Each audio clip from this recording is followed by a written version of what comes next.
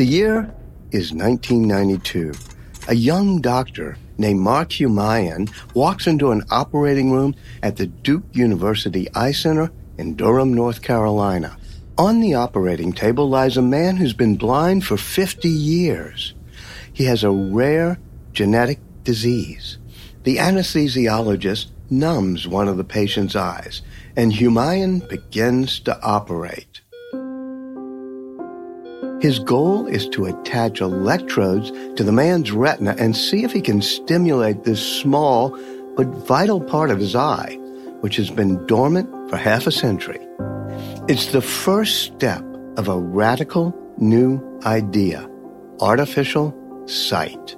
A few years ago, Humayun watched neurosurgeons use electrodes to stimulate a patient's brain.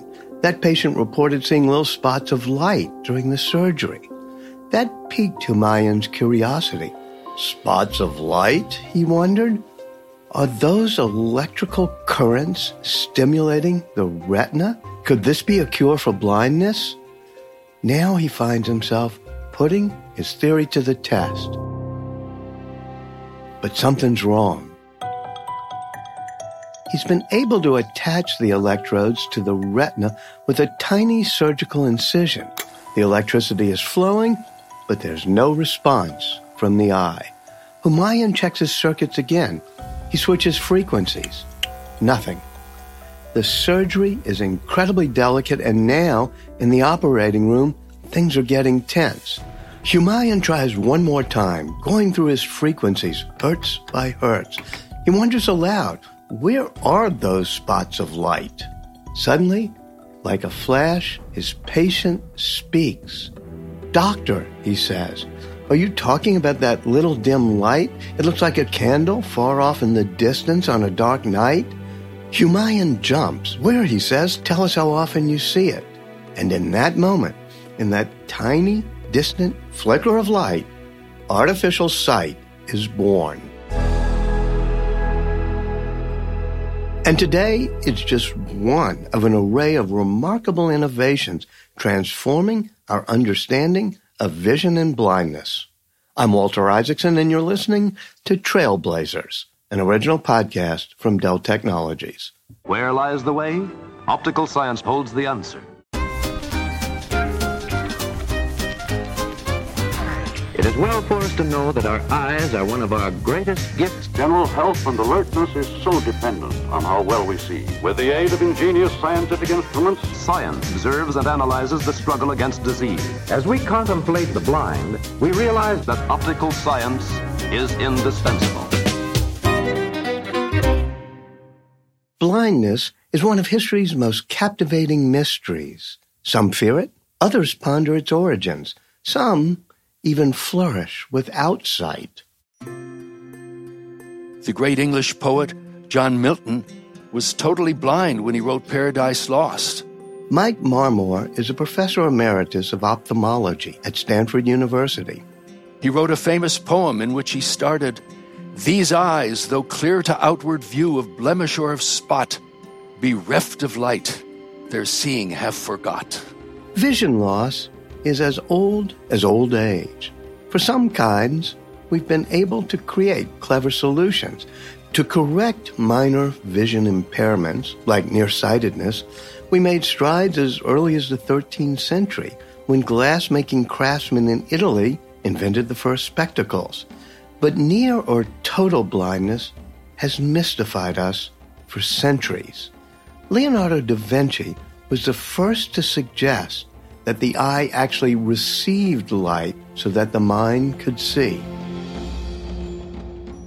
Then in 1583, a Swiss anatomist, Felix Platter, first effectively dissected eyes and showed that the retina, this large layer of tissue covering the back of the eye, was actually an extension or a continuation of the optic nerve. And it was retina, not the lens or something in the humors, which is really the seat of vision. The retina is one of the most intriguing organs in the human body. A thin blanket of tissue, about the size of a quarter, The retina has hundreds of millions of photoreceptor cells called rods and cones. They convert light into electricity and then send signals up the optic nerve to the brain so it can interpret what we see. And when these rods and cones deteriorate with age, or if they are malformed due to a genetic disorder, we lose our vision. The retina in your eye is not like skin. It is actually brain. And it does not regenerate or regrow, which is the problem when it's damaged through macular degeneration or through injury or through retinal detachment. Platter's observations pried open the window to the retina, and doctors could finally begin to ponder the diseases that cause blindness. But before the 19th century, we could only study the retina by dissecting it. We couldn't look into the eye and observe what was happening in real time. Then, in 1850, a German physiologist named Hermann von Helmholtz invented a simple but brilliant instrument. He devised a handheld mirror that reflected candlelight into a patient's eye along the exact axis of a doctor's point of view. He called it an ophthalmoscope.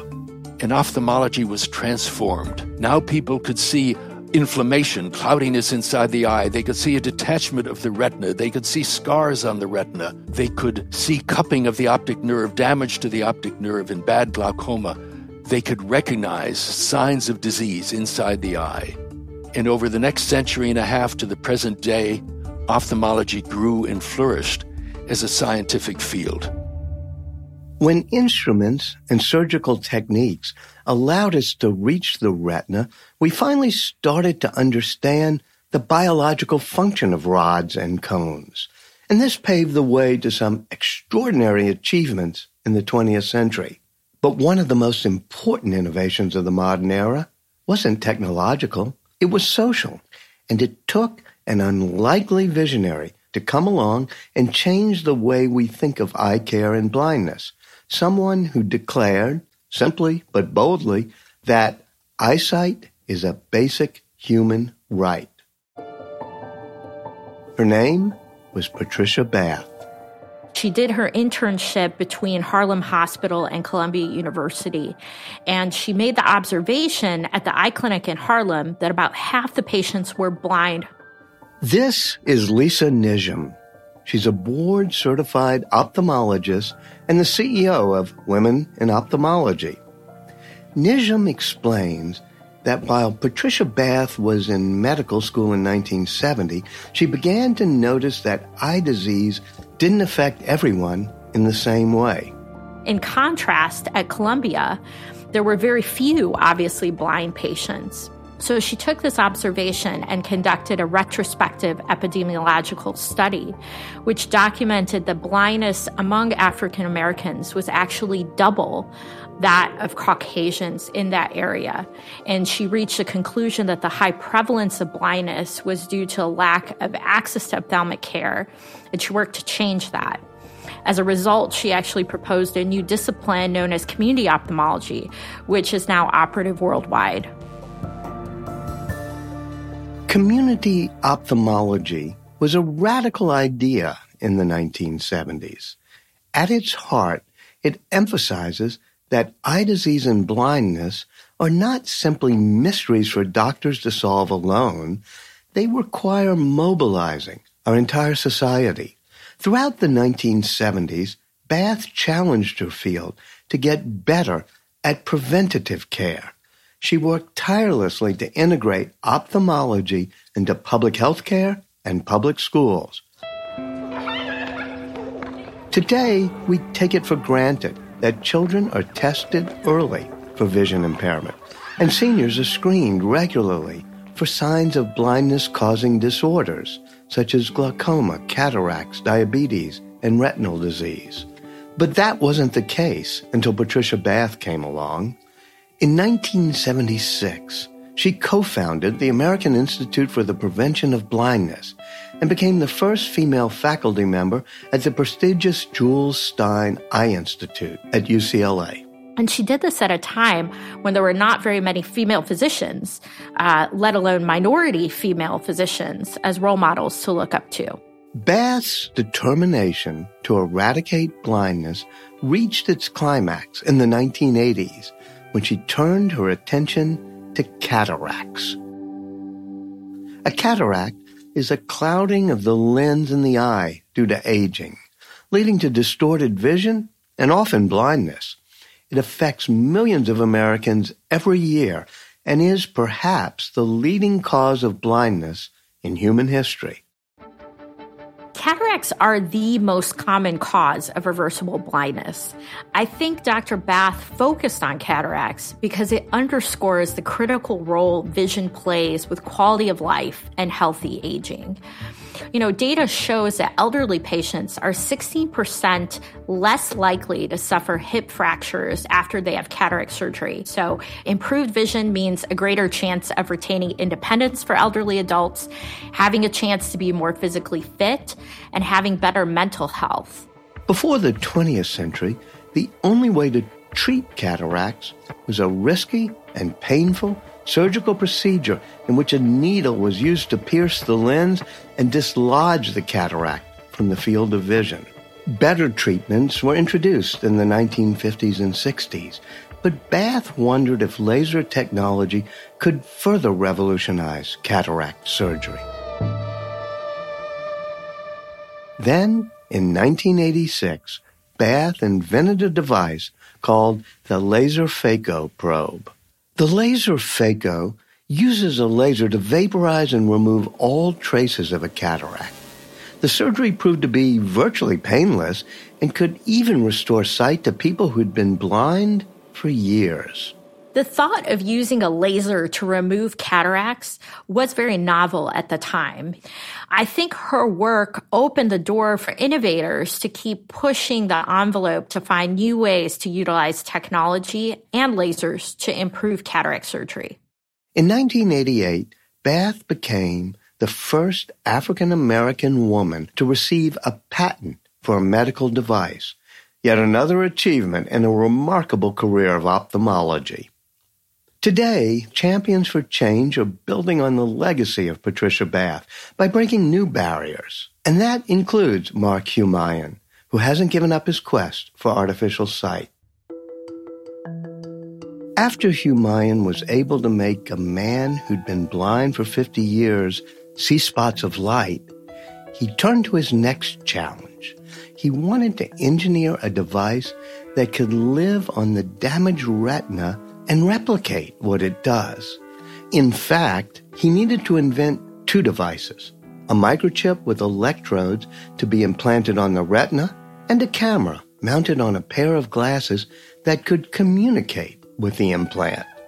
As it often does, inspiration came from a related technology. In this case, Humayun studied cochlear implants, devices placed in the ear to stimulate damaged cells and overcome hearing loss.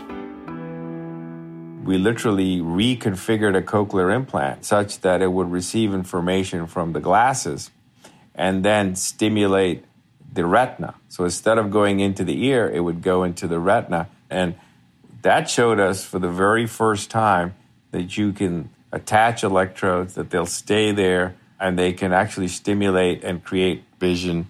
This was another defining moment.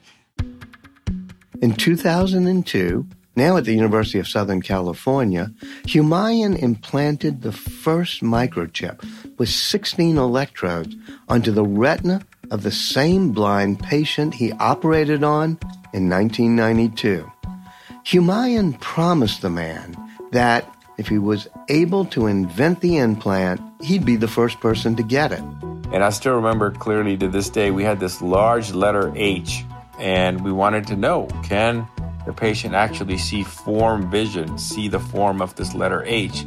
And I still remember, again, struggling. But then the patient says, oh, are you talking about these two vertical lines that are connected by a horizontal line? And we were like, well, what is that? What is that letter? And what I learned is because he hadn't read any letters in such a long time, it wasn't so obvious that he should just blurt out that it's H. The biggest breakthrough came in 2013 when the FDA approved a new version of the implant. The updated device has 60 electrodes and communicates wirelessly with the camera in the glasses via a shortwave radio frequency. The camera sends a signal to the implant with visual information, and the implant does what the retina used to do. It converts light into electrical signals and sends them up the optic nerve to the brain.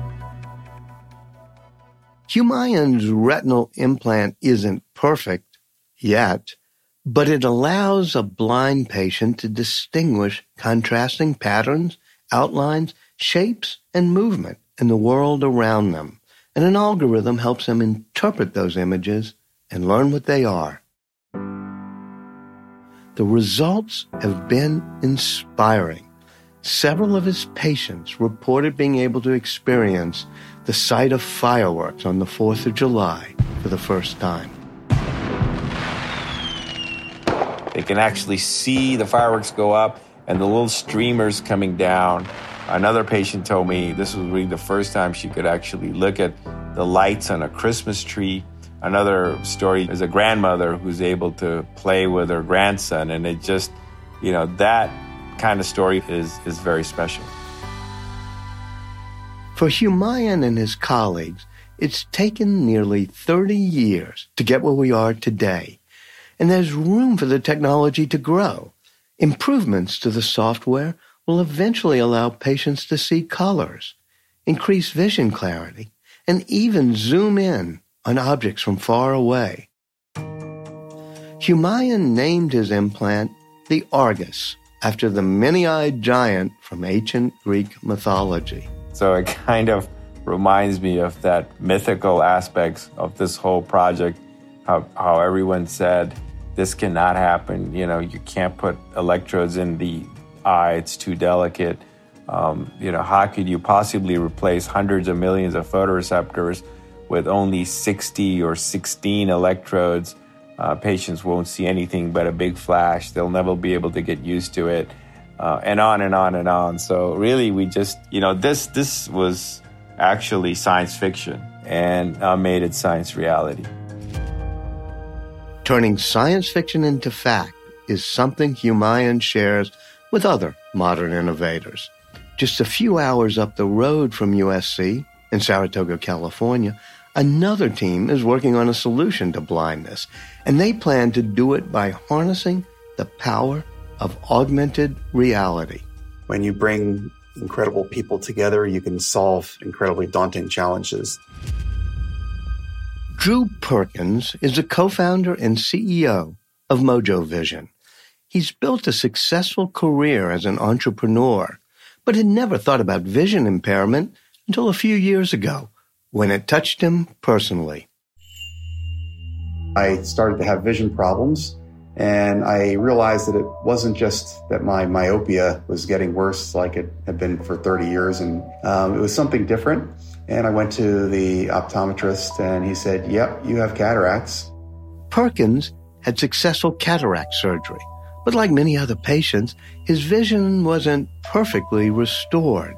He had trouble seeing objects at a middle distance, and he found it hard to see clearly at night or in a dim light. I thought, why isn't there better technology? Why was it that 40 years ago I watched the $6 Million Man on TV, and they had bionic vision then? Why don't we have that today? And I thought, when I do my next company, I'm going to see if I can invent that. Millions of Americans, whether the result of aging or genetic abnormality, suffer from partial blindness. Think of a cozy, dimly lit restaurant. When you walk in, if your vision is fully functional, your eyes adjust to the low light, and you can read the menu or glance around and find the restroom. But for many people, low light is a serious impairment. After all, the retina needs light to create vision. And so if you can make it so that the image you're seeing is brighter, if you can make it have higher contrast, you can pick out the edges and do edge highlighting, highlight letters that you're looking at and the words that you're looking at. You can help people that have poor vision see better in those type of environments. Perkins started thinking augmented reality might be the right technology to help do this. He knew that AR requires an LED display, such as an iPad screen or a headset. But Perkins wanted to invent something less cumbersome, a device so small that you don't even notice you're wearing it. And then it hit him. Something like that already exists. It's called the contact lens. By chance, Perkins was introduced to the man who would become his co-founder, Michael Deering, an engineer who had patented several kinds of miniature LED displays. Together, they've spent the past few years figuring out how to create an AR display that can fit onto a contact lens. Each pixel is less than 1 micron. Tiny little pixel. It's thousands of times denser than your iPhone.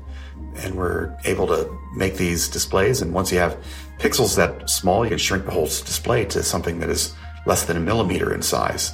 And at that point, you can put it to the contact lens and it'll be practically invisible to either the wearer or to somebody looking at the wearer. That tiny display, no bigger than a grain of sand, sits in the middle of the contact lens.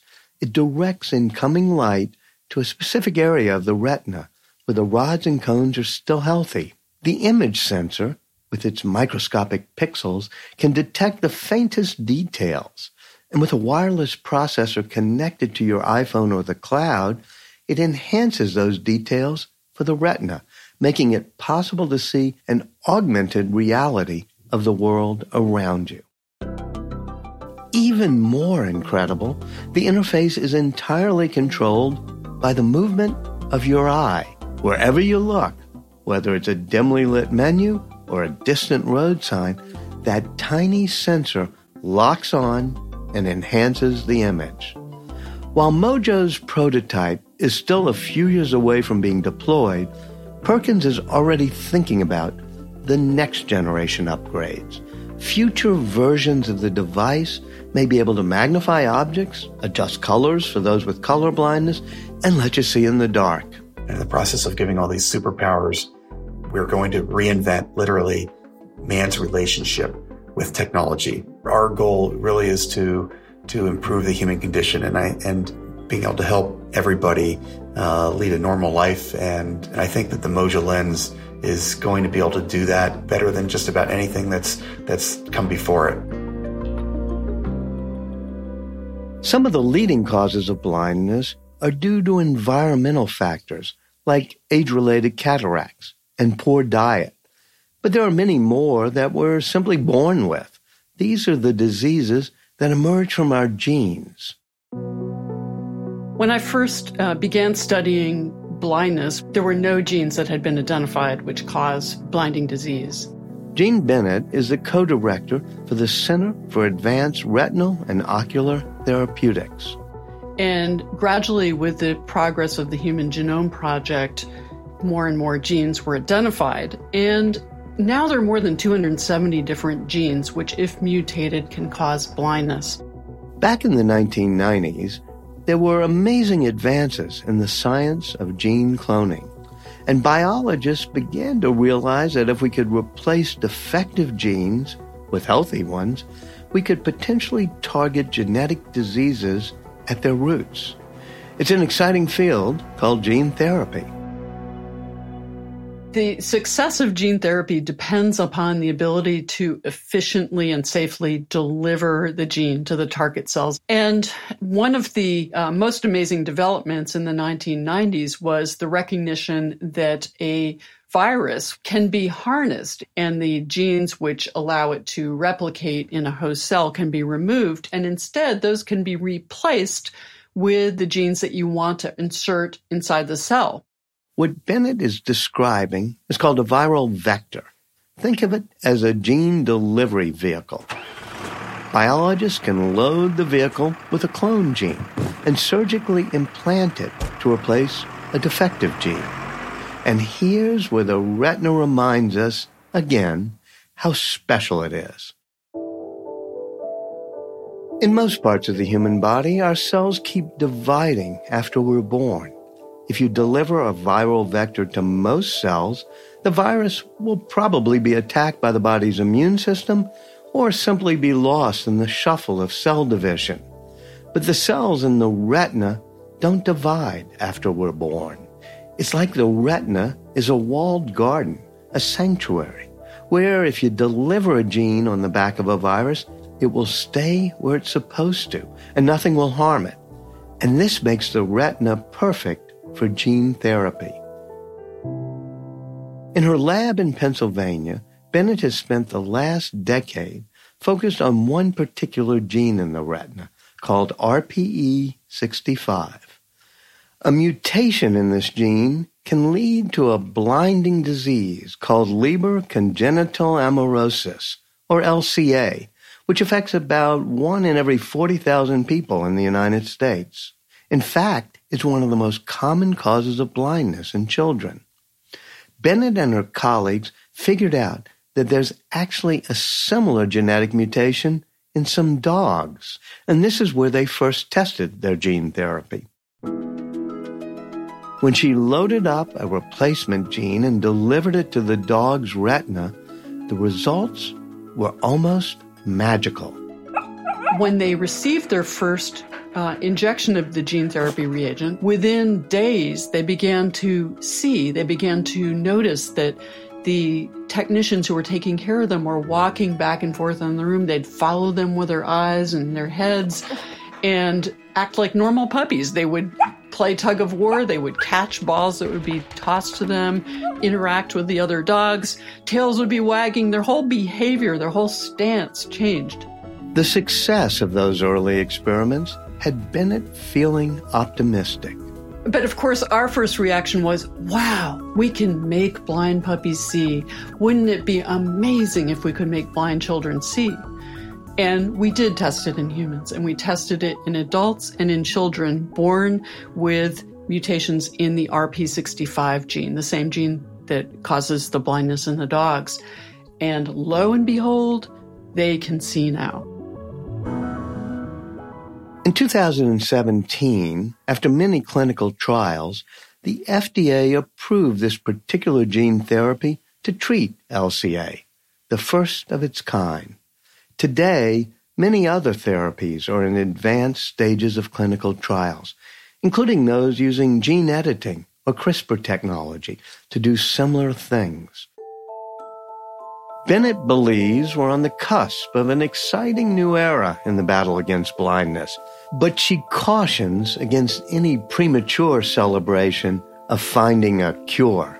Although the patients that we treated 10 years ago continue to show robust improvements in their vision, we don't know what's going to happen going forward. This is still somewhat of an experiment, and we're following these patients over time, and we certainly hope that they will show the same level of vision in another 10 or 20 years.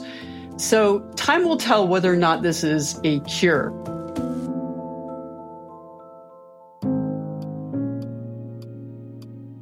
It's not hard to look at these doctors and inventors and mistake them for miracle workers. After all, what could be more miraculous than lifting the veil of darkness? But they would all tell you the same thing. There are many challenges ahead and more puzzles to solve. The retina still has much to reveal about itself. But one thing we know, way off in the distance, on a dark night, at least we can now see little spots of light. I'm Walter Isaacson, and you've been listening to Trailblazers, an original podcast from Dell Technologies. If you'd like to learn more about any of the guests on today's show, please visit delltechnologies.com/trailblazers. Thanks for listening.